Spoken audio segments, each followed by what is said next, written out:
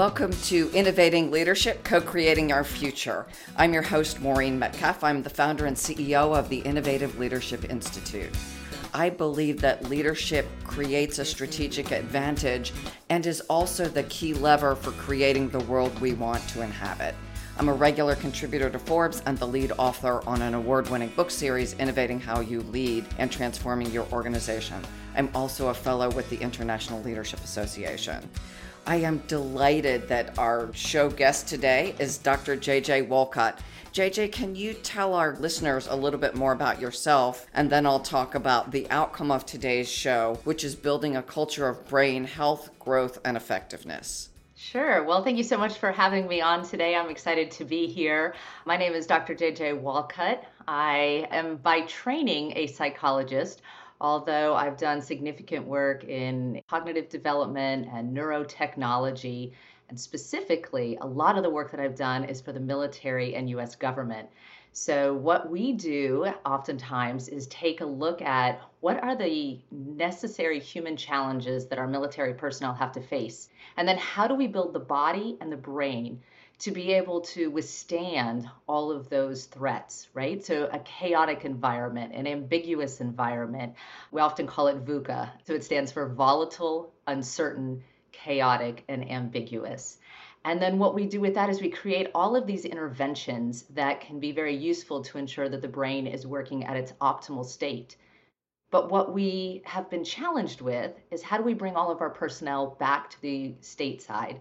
How do we get them to interact in workforce spaces and in their families and in the greater society? And through all of that work, surprisingly, what starts to fall out is a better understanding of entire holistic human development.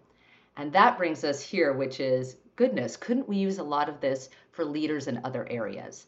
If it's good enough for military, wouldn't it be amazing to be able to think about what are the lessons learned that we can transition and translate for our business leaders?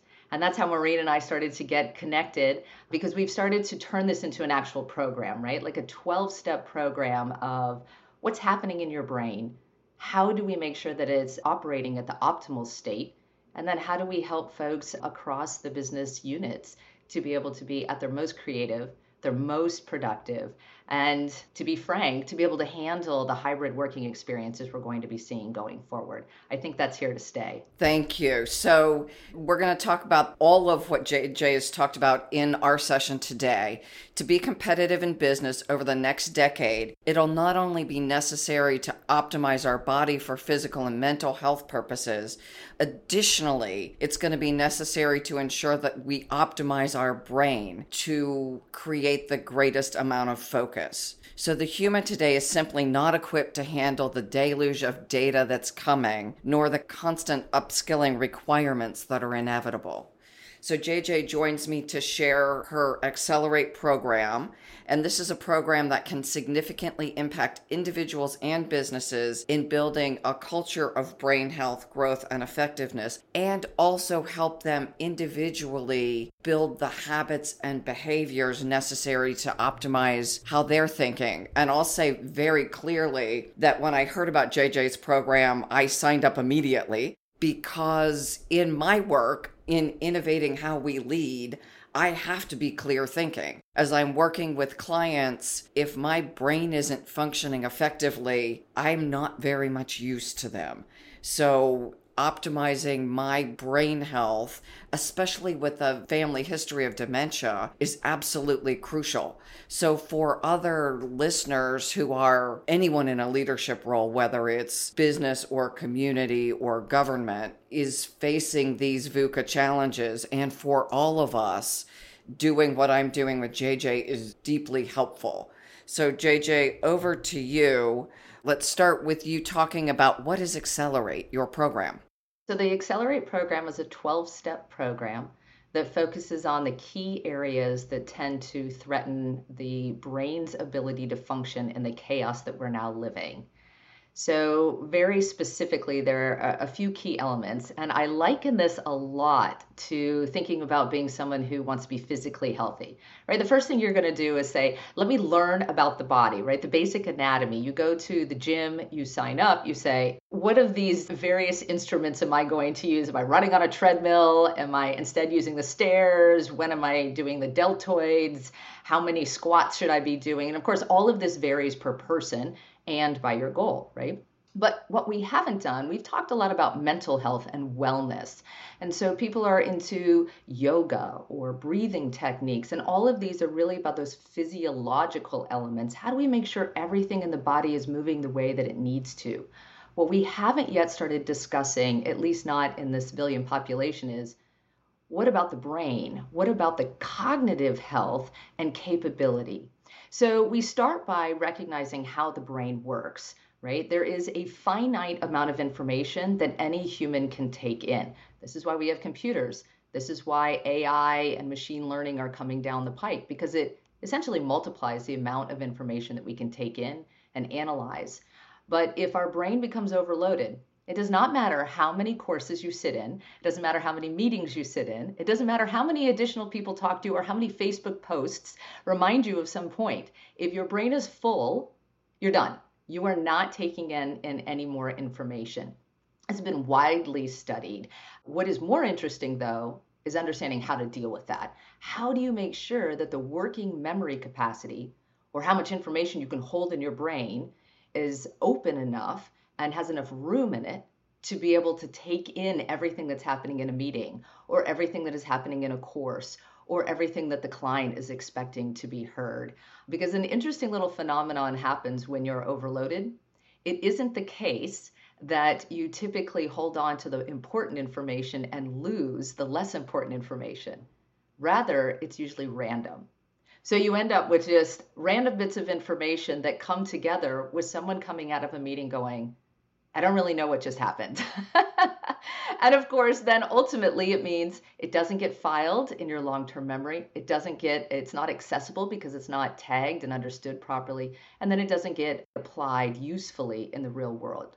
This is what happens when productivity in a company declines. This is what happens when teamwork breaks down. This is what happens when creativity is threatened. So the first thing we do is really understand, how does the brain work? How do the chemicals in the brain work? And what is it that you can do very specifically that increases the right brain chemicals and decreases the ones that are problematic? Then we go into a series of, okay, so now we understand the baseline and what is the target goal.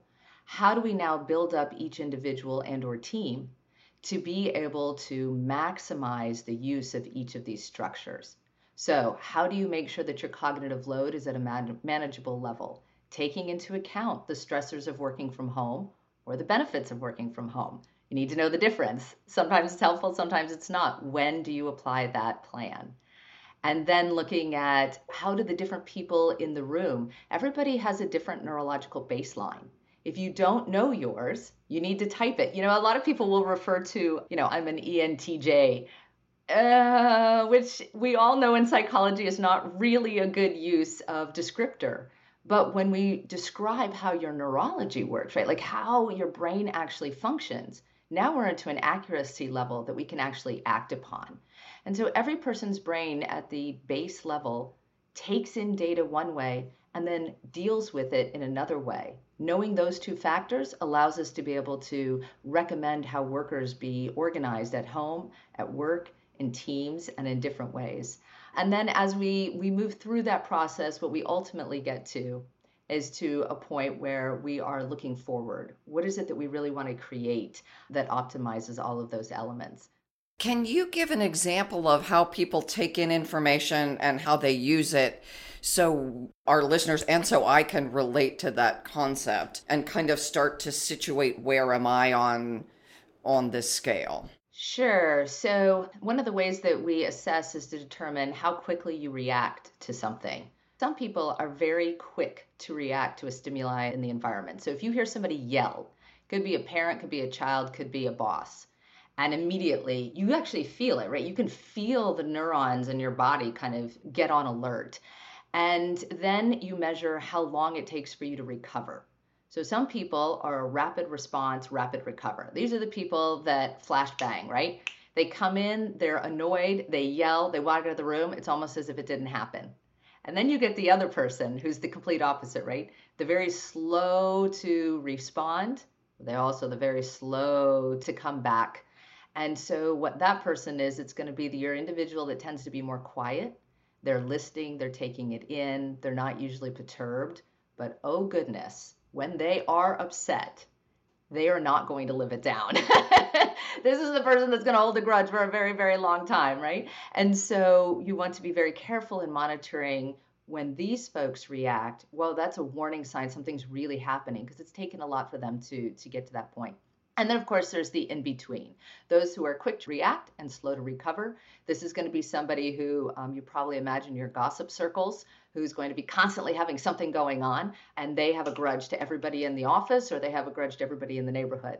Or there's going to be the best possible scenario. This is the personality. If we had plastic surgery for personalities we'd all want, that's going to be the person that reacts slowly and recovers quickly. I'm rare to get upset, but when I do, as soon as we take care of it, I've forgotten it.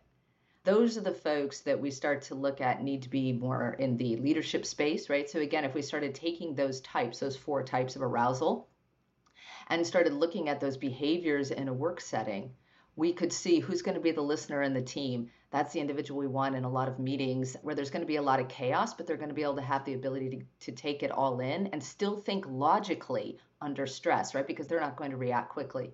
And we need to be careful about those that are going to flash bang too quickly because we have to take their points with a grain of salt. But on the other hand, in a space where there's a lot of noise or there's a lot of need for creativity and forward thinking, people who react to those situations also tell us a lot about how our product may be taken in or understood in the next meeting or in sales. They're really helpful in those areas of being able to understand what is the signal that's coming in that those of us who are slow to react may miss. So it's really about typing and then matching. And so if I am a certain type, let's hope that I'm the one who takes in a lot of information, slow to respond, quick to recover. If I am not that, can I become it? Or this is like I'm an introvert, I'll always be an introvert, and I need to learn to make the best of who I am. Yes, this is pretty much set in the womb. Okay. And so this is one of those few things that we say that this is your central nervous system arousal set point. From there, you need to know yourself, know how you interact with and interpret others. And then what you can do are things like, I'm having a quick reaction, but I'm going to go ahead and check myself with one of my neighbors. So you can learn behavioral capabilities, but the likelihood that you're going to lessen your reaction is very slim. So the tie then to emotional intelligence is if I know I'm quick to feel a response, I have to manage my own physiology so that I don't yell at people that I care about. Part of it is, as you get older, you learn to forgive the saying, but almost shut your trap, right? You basically say, I'm going to count to 3 before I react, just because I know that what I need to wait for is those chemicals to recede. Because essentially what's happening, right? When you have that reaction, chemicals are firing in your brain. You are shutting down what's called the frontal lobes. Your decision-making capability is reduced. And what you are now in is a state of fight or flight. And you are having an emotional reaction to what in business should be a logical assessment and reaction. So you have to give yourself time. And that may mean I leave the room, I take breaks. We intentionally don't have 5-hour meetings. We have 45-minute meetings with 15-minute breaks that repeat. There are very clear behavioral things that we can do to set up the work environment to be helpful. But a lot of it is know yourself and where you best fit into these team sections. What you then teach in the program is you talk about how my adrenaline bounces when something happens, someone screams, something drops, I get bad news of some sort. So can you talk a little bit about how you teach people to manage the chemicals in their brain? There's 2 points here, actually. One of them is managing your own chemicals, but the other is recognizing other people's reactions. Right? It's very common that we take on the stress of others, right? There's something that we say stress is contagious. And really what's happening is there's a concept called a mirror neuron, and literally you mirror someone else's neurological reaction. So you are literally feeling the same stress that they are feeling because it's being projected and you are taking it in. Recognizing that is something that immediately can be controlled. Recognizing that, wow, I've just taken on someone else's emotions, or because people have different levels of sensitivity. For me in a room, if I'm at a restaurant, I can hear different conversations and I can feel the emotions that are being put out by all of those people. It makes being in an office space exhausting. And so sometimes it's very useful to be there to collaborate, but I'm someone who has benefited greatly from the time to be able to work from home. Knowing who on your team fits that description and why can help you to recognize what's happening to them, also how it's affecting you, because you have the ability to control that reaction much more easily, and then be able to help place them. Flip side, how do you help within yourself? So one of the things that we can do, of course, is stack the deck in our favor. That means, number one, do you know your tendency? Well, as soon as you know your tendency, then you can start making different decisions in how you move your day. You can also change what you eat. Serotonin is one of the chemicals we look at for emotional regulation. 95% of that is produced in the gut. In other words, what you eat matters. So how do we make sure that everyone is aware of which kinds of foods to maximize? This is becoming more popular as we talk about be healthy, be healthy, be healthy, stay on the outside of the grocery store. But I don't know if everyone realizes how really impactful it is to cognitive health and the ability for the brain to operate properly and to be able to interact with others in a way that allows you to be emotionally strong, right? And then we start talking about, okay, so now how does your reaction and kind of the behavioral recognition of, hey, this is what's happening to me. This isn't my fault. I don't need to be upset with myself or with others. I just need to walk away or sleep on it. That's actually where the term sleep on it comes from. Sleep on it literally means go home and allow the chemicals to drain. And when the chemicals drain the next morning, you will come to work with a clear head. This is why. This is the explanation of why. So when you think about Facebook, for example, let's think you have a worker that is checking Facebook throughout the day. Guess what's happening? They're getting a flashbang. It's a supercharge to the brain over and over and over and over again. And they're never getting that chance to recede. So this is one of those lessons we learn from military. If you stress and stress and stress and stress a body, you will actually break the brain and you end up with people that cannot learn to recover and come back. There's a famous study about a rat. This is kind of how the study goes, although we always question how much the stories actually fit. But they threw rats into, this is a long time ago when we were allowed to do these things, they threw rats into a big barrel of water to determine how long they would swim until they died. One day, one of the students comes in, grabs the rat, and puts it on his shoulder. And the researcher says, what are you doing? Throw it back in. We're doing a study. So they throw it back in, and that rat outlives all the other rats. Someone said, well, why is that? What changed? And what they found was that if you throw a rat in, and you take him out and throw him back, and take him out and throw him back, and take him out and throw him back, in other words, you are stressing, stressing, stressing with no recovery, they will die the most quickly. If you put him in and leave him in, they will die the second most quickly. You take them out, teach them how to recover, how to let the brain chemicals recede, then put them back in. You'll have the longest life. And the reason being that you can actually teach the brain and teach the, in this case, rat, but really humans, right, to be able to come back and recover. This is what resilience is. We think of resilience as being just muscle through. It's not. You'll survive the moment, but you'll lose the war. So how do we teach people to leave the boardroom, let the chemicals recede, come back into the next meeting ready to fire? You'll be able to last much, much longer. You're teaching people to do that not only by go to the board meeting and then go home and sleep, but also how do I, especially if it's a morning board meeting, what do I eat? Who do I associate with? All of these things that is managing my chemicals. So something I was thinking about this morning as I was preparing for our interview and mindful of what I ate for breakfast, that I ate breakfast. I, of course, had coffee, but that I ate something that would help my serotonin. I think of as a kid, my reward was ice cream. And when I was feeling bad, ice cream with hot fudge. So I've been trained that the reward is actually unhealthy rather than healthy. So there was no, you've done a great job, so let's give you something healthy to reward your body. It Yeah. throws me into a sugar coma, which is then has an adverse impact on me. So can you talk a little bit about that idea? Sure. So what's happening there is you're increasing what's called dopamine. And dopamine, I have a lot of rat studies, stories, but the dopamine rat story is hilarious. They put an electrode in the rats and then had them hit a lever to get a dopamine rush. And they were trying to figure out how long the rats would go before they would go get food. And they all died because they just kept hitting the lever.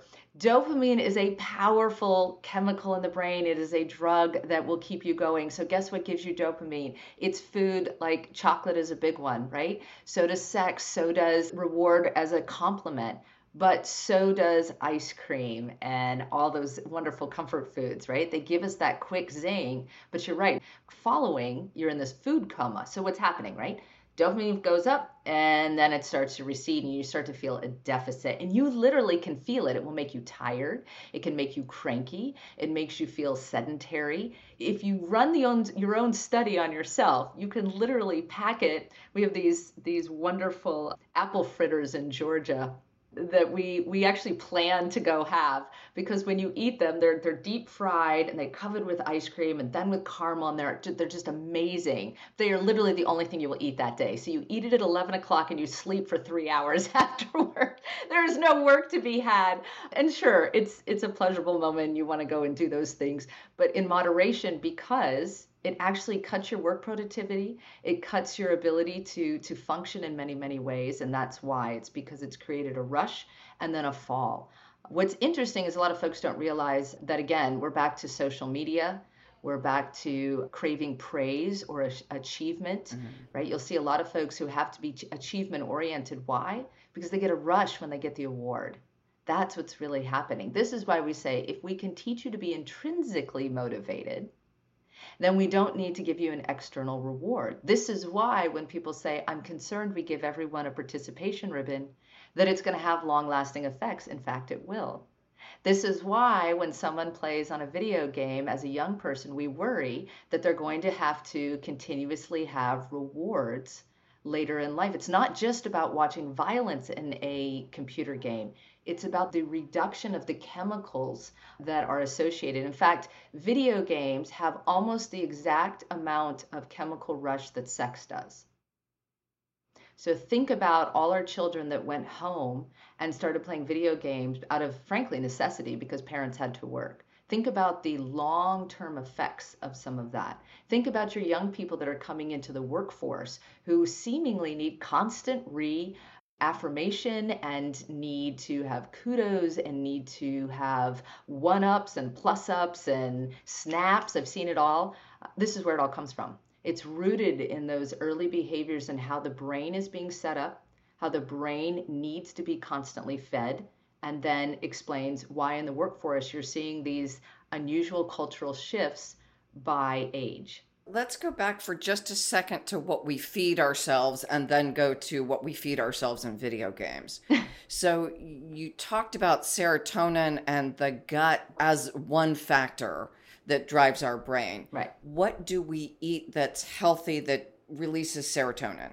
Best way to do this is actually just to Google the serotonin foods, because there's like a top 12. But the punchline is it's going to be your bananas, your avocados, your eggs, your nuts. It's all the standard things, your leafy greens, all those things that have strong nutrients in them, that a portion of that is supporting serotonin development and production. Great, thank you. So blueberries. Things we aren't surprised about, that if we're attending to a healthy diet. Actually, part of the way that I shop is I have a list of those and I just buy them. And so they're always in the fridge.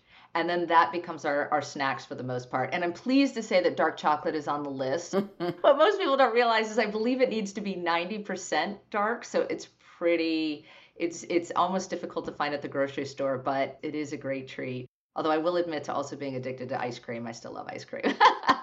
We just throw some dark chocolate on top of it. But yeah, I think it's, it makes it super simple now that we can order on our phones the food to be delivered. We're less likely to get as derailed by all the little snacks and whatnot. So all my kids, it's just the blueberries are on tap, the raspberries are there, the bananas are easy to grab. All those things that we don't have to cook, we can just make sure that they're part of our diet. And for me, it's smoothies. So berry, spinach, healthy protein, Yes. plain Greek yogurt. Doesn't sound very exciting, but I'm actually able to function in the afternoon. So that's useful. I think it's great. I just, the step of having to put it into the blender and blend it and then wash it is beyond me. I'm too lazy. It's that the spinach isn't as tasty as the berries. That is true. That is true. We talked about food and serotonin. Then you talked about dopamine and video games and sex and chocolate and ice cream. How do we, if we're running an organization or a family, how do we help our, I want to say young people, but as adults or more senior adults, we're not immune to appreciating the likes and the positive reinforcement. How do we build a healthy workplace that does that without completely gamifying or taking video breaks rather than going out and walking? Yeah, it's a great question. I like the point of how do we not completely gamify the office space? Although there are certainly organizations that A, are, and B, it fits for the type of individual that they're attracting to work in their space. So I think it's not off the table of consideration. I think the first place we have to start is with people understanding why are there differences. Because I think too often what we do, and I'll borrow some wonderful phrases from psychology, we say, don't should all over yourself and don't masturbate. And really what we're saying is, don't just look at people and say, this is the way it's been and this is the way it has to be. Understanding why these differences have developed over the change in age groups is really meaningful to helping stratify the interventions that you provide. And I think it reduces frustration. I think definitely when we believe people are just being difficult, it's much more frustrating than we say, wow, I didn't think about the fact that they literally grew up in a different environment. Their brain is actually operating and taking in information differently than mine is. So it stands to reason that they're also going to request and need different types of interventions than would be useful for me. So I think very first, we've got to have a stratification of understanding across the age groups and across the personality types. And then what you have to look at is, what is your organization's plan and focus? Do we need to support creativity? Are we focused on product production? Are we focused on managerial understanding? Are we trying to figure out what is the hybrid working environment that we need to have as a ratio? How much do you need to be in the office? How often do you need to be at home? And who needs to fit into that? Not just because we've had a pandemic, but because now we actually see, goodness, there are some people that work way better at home than in the office. Maybe we ought to let them do that. Why do we need them here? And then there are others what we can see have gone off in 8 directions and they're not being productive at all. But we can anticipate that, right? We don't just have to guess and we don't just have to react. We actually can create a structure that helps decide that for people and give them the freedom to be in those positions. Then the third thing is, it's like anything else. What's easy is what we're all going to do the most often. So if you're going to have snacks at the office, granted, people are going to bring in whatever they want. But if the banana is easy to grab and I'm tired and I'm hungry in the middle of a meeting, I'm probably going to grab the banana just because it's the easiest and closest located to me. Make it simple. So if you know which foods are going to support the individuals in your office, do it. This is a great investment and quite frankly, very low cost. And again, can be done off an app. So this is an easy intervention. Rather than putting out a bunch of granola bars, which are going to be high in sugar and just as easy to grab and snag as the banana, put out options that make more sense. Because even if you affect everyone 30% of the time, you're definitely having a positive effect. And then the third, or the fourth, I think I'm on the fourth, is really looking at how do we do some education. And this is where the Accelerate program really comes in, right? It's first, let's help our leaders understand all of these elements. Then let's help those who are doing the managerial elements, in other words, the planning, the organizing, the permissions, etc. Let's help empower them to understand what's going on. And then let's help everyone in the working space to be able to optimize what they're able to do at the personal level. Know yourself, know your coworkers, know the environment that works for you, understand your trajectory for work. What is going to match you best? Even if it's I've got the best brain chemistry and everything is honky dory all the time and I have a lot of energy, we still want to make sure that what you're doing to upskill is being taken in and utilized in the best way possible. So even in that scenario, we want to make sure that our cognitive functioning is optimized. Just thinking as I listened through your recommendations, I heard healthy snacks. I'm also thinking one of the organizations that I worked with, we implemented basically a praise program so that people got that hit of thank you for doing a good job, just systematizing the stuff we learned early in life, that you say thank you when someone does something helpful. And in some cases, there are physical things, stars, coins, things.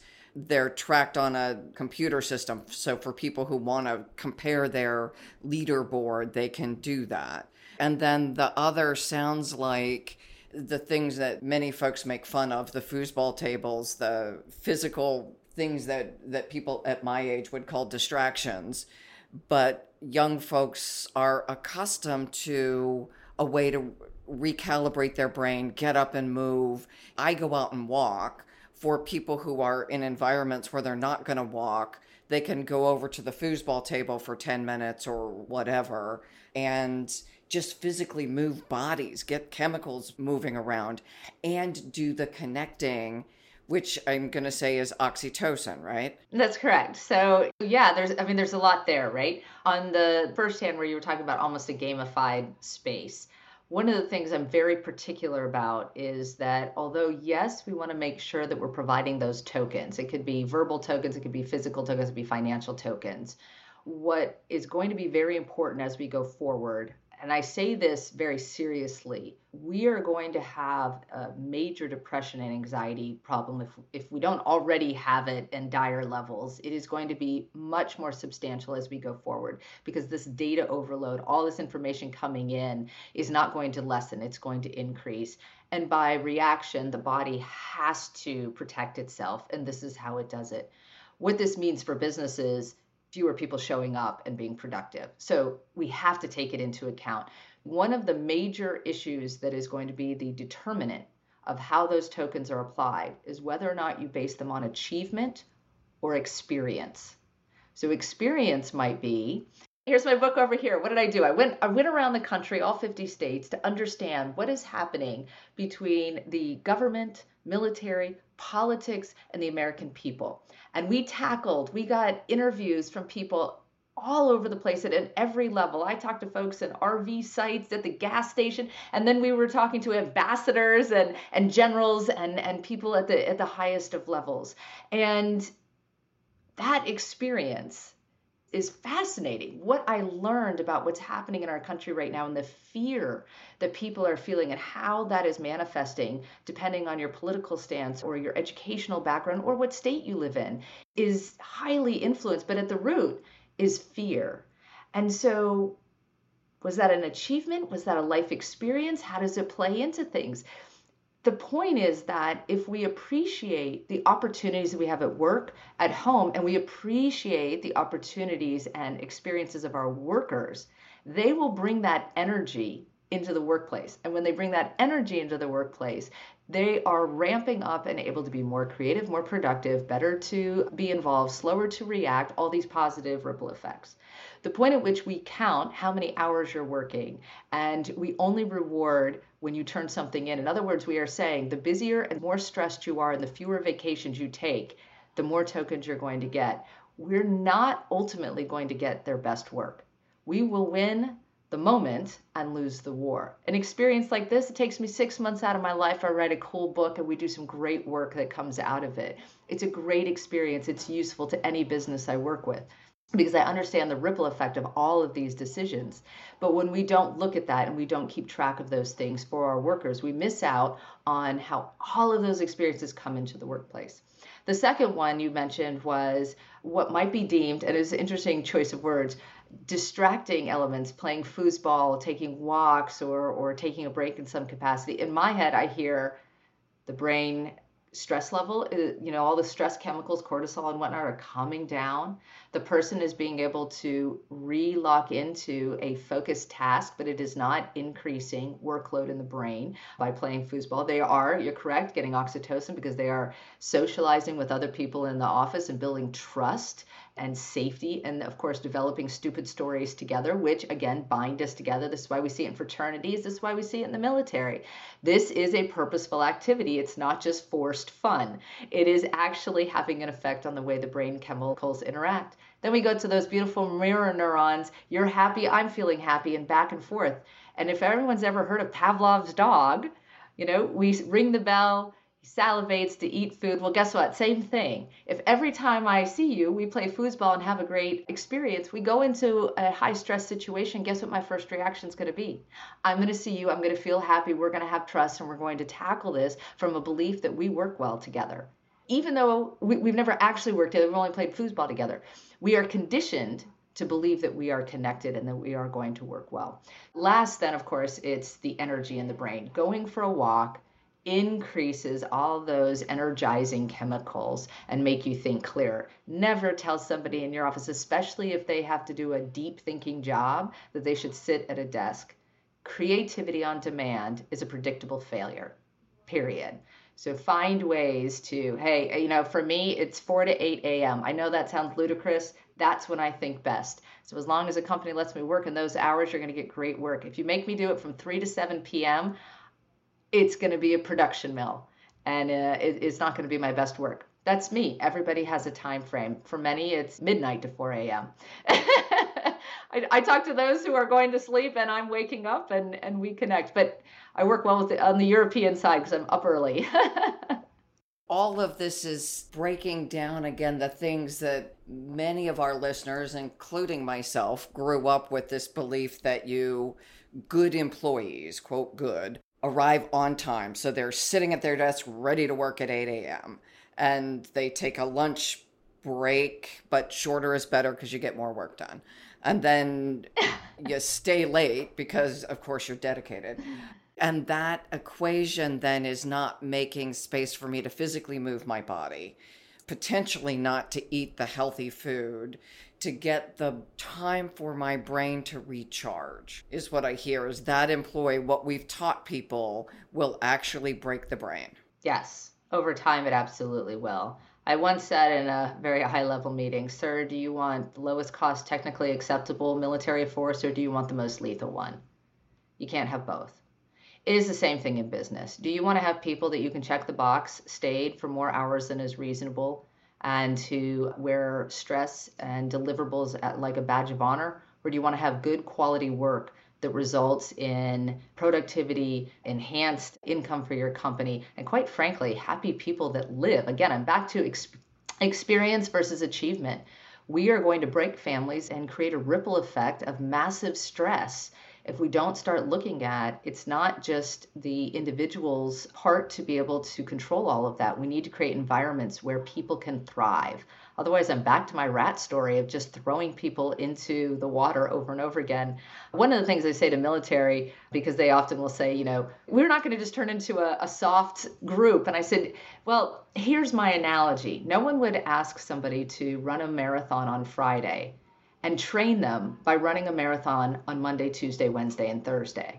Because the performance of the body would be degraded substantially, if not entirely, because you overworked them for the first 4 days.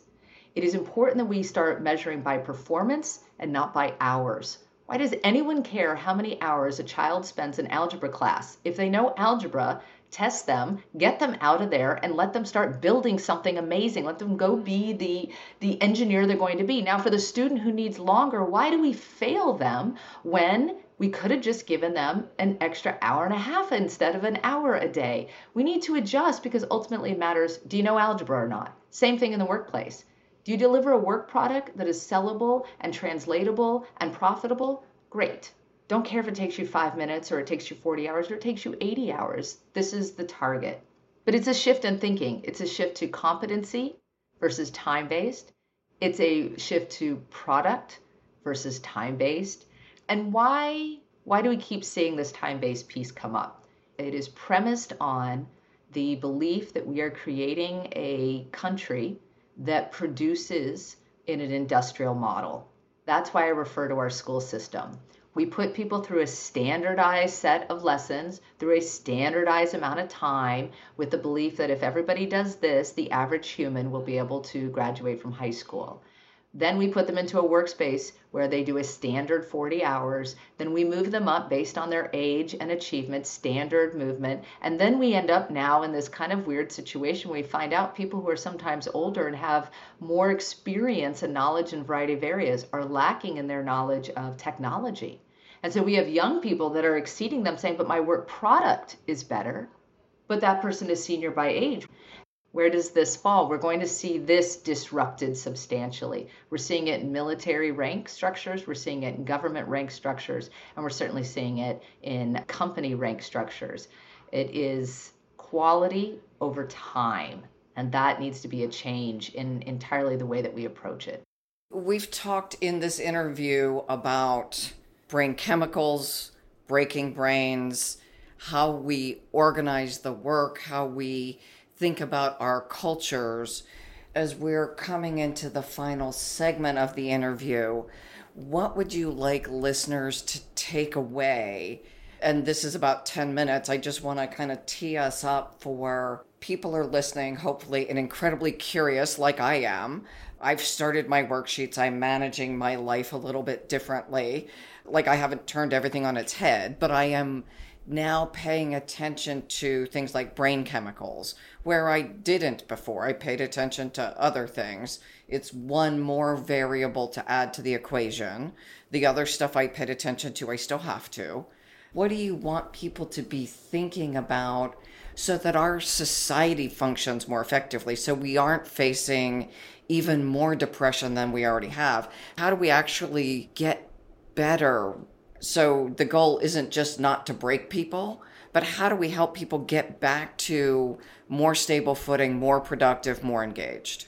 The punchline is we need to recognize that from birth, we have to develop whole humans. It is not just about achievement. It is about developing a life. Work is going to be a portion of that and needs to be meaningful and developmental more than simply production oriented. Now, that's not going to be true in all jobs, but in many jobs, the case is that we need to think about that. But even for those jobs that are very repetitive and monotonous, understanding brain chemistry so that we avoid boredom and increase productivity is just as important. Make sure those outside experiences are fueling their life is just as important. So it matters very little what you choose as a job or what your opportunities are. It will always be the case that cognitive health and development is going to be incredibly important. You queued me up really well here. So this book, Modernizing Learning, this is a free book from the United States government. That you can download either from the U.S. government website. You can purchase it off Amazon. But frankly, as I like to say, you've already paid for it if you're a U.S. citizen, because that's what your taxpayers' dollars go to. This is a redesign of the U.S. education system, birth to age 75. And one of the things that is very noteworthy in it is that we say cognitive or knowledge lessons should be 25% of your education. Think about that. 100% of your education and what you measure as a young person and then into college and then into workforce development is focused on what information you have in that classroom or that topic area. But what we're suggesting is that your physical health, your emotional health, and your cognitive capabilities, resilience, decision making, all those higher order skills, leadership, etc., are as important to be developed as your informational knowledge. Because quite frankly, we can look up a lot of information, right? There is a finite amount of information a brain can hold if you don't allow it to expand by the use of technology. In other words, you make people memorize it instead of be able to determine where they get the information and how to use it, then you are going to limit the capabilities of the human mind. So number one in my mind is we have to think of people as whole humans, and it doesn't matter which age you're looking at or which type of job or function they're serving in the country. Everyone matters, and they need to have the opportunity to develop. The second is that we have to change to an experience-focused society. What is the opportunity that you're going to experience? And how do we make sure that we give you credit for that experience? Very meaningful when a leader in a company goes and climbs a mountain that took them 2 years to prepare for. That story gets told and retold and inspires people to say, this is somebody I want to follow. It's meaningful, even though it didn't result in a direct monetary compensation. So how do we help people to be curious and to be inventive and to challenge themselves? And then how do we bring all of that into the workspace so that people can deal with what is absolutely expected? This is not a question. This is a known reality. We are going to live in a world that has constant data coming in. We are not going to understand all of the data, right? So you hear folks questioning scientists right now. How can any of us question them? We're not that kind of scientist. I'm a scientist and I'm even that kind of scientist, so I wouldn't even know the question. But we're all trying to make sense because our lives depend on it right now. But the truth is we're not equipped to answer all of those questions. So there's no doubt that we're going to have lots of information and we're not going to understand all of it. That leads to fear. That leads to what I call turtling, where you try to hide and do what is really comfortable to you, but is not necessarily helpful to you. And we need to help people be comfortable in those spaces to move forward. And I think if we can do those three things, we will create a much more enjoyable society that has collective brain chemistry working better. And then, of course, as a society, we would be more productive as well. So this is where the ugly word said a lot is socialism, and that's not at all what we're talking about, but a collectivism, like an idea that your work affects my abilities enhance someone else's options. Those connections are powerful and they multiply our efforts. And that was what I hope for our country for sure. So rather than socialism, it sounds like interconnected. Interconnected, yes. And gets back to then your mirror neurons, that if my feelings are contagious, especially when I'm in a room next to you. Right. If I am literally comprised of particles vibrating, not a solid thing, even wood is particles vibrating. I'm standing next to you, your particles vibrating. Those particles are going to be intersecting. And of course, we're going to feel that to a degree. So if I'm in a room of people who've just watched some terrible thing on the news and we're all going to die, I can't go into a meeting without feeling that undercurrent. And if I'm watching the news or looking at Facebook or something all day long, rather than feeding my brain something positive, not to the point where I'm delusional, but to the point where I am able to manage my focus so that I'm continually reinforcing that I do have capacity, I do have agency in a lot of situations, then I'm able to show up and be that expander rather than the diminisher. Yes, exactly. So, at the one extreme, this is essentially what happens in terrorism, right? Terrorism is controlled by fear. And essentially, you have a patient zero. It's like a virus. You have a patient zero that's susceptible to extreme stress, and they start, metaphorically anyway, infecting rings until it gets outward, and people gravitate towards that because it's zing in the brain, right? The opposite can also be the case, where you can share that positivity and combat. But there is a lot of data that says we gravitate towards the negative far more easily than we do to the positive. It was really interesting because I did this huge study on boredom in industrial workplaces, and we were looking at the happiness quotient, and a lot of happiness is actually biological. So you are a neurologically preset happy human. Everybody in the room was like, wait, oh man, that's almost painful to hear. But so we have to be aware of that at some level. People who see extreme reality are not necessarily happy humans. And that isn't necessarily where we want to live. So I agree we don't want to be delusional, but I think it's okay to choose to be in a space and to focus on those elements that are more positive in your world. And then to, like you said, turn it off. Like literally turn it off. When you're at the gym, you do not need to watch 15 newscasts that are absolutely stressing your body out, like measurably. If we put an EEG on your head, we would be able to say that you just started your day off with an extreme dose of cortisol. Not good, not good at all, right? We have to be able to make sure that our workout experience in the morning is positive. Having those TVs on is not going to do that. And then it's the same, right? How do you prep for going into your meeting? Make sure that you are in your set point. Think about our Olympians. What mindset do they need to be in, and how focused do they need to be on that training to be able to be successful? It is not just about your ability to ski down the mountain. It's your ability to deal with the stress that comes from standing at the top of the mountain and knowing when you get to the end, there's going to be a whole bunch of cameras in your face and people are going to ask you a lot of questions, and it's going to be very, very hard. And on those days when no one has a camera in front of your face, you still have to work out. There's all these other elements that allow you to work at the most optimal level. And they are not simply that you have enough information. We used to say book smarts versus street smarts. And really that is, have you memorized or can you apply? I want you to be able to apply it. That's going to be the most important. And that means we need everything working together.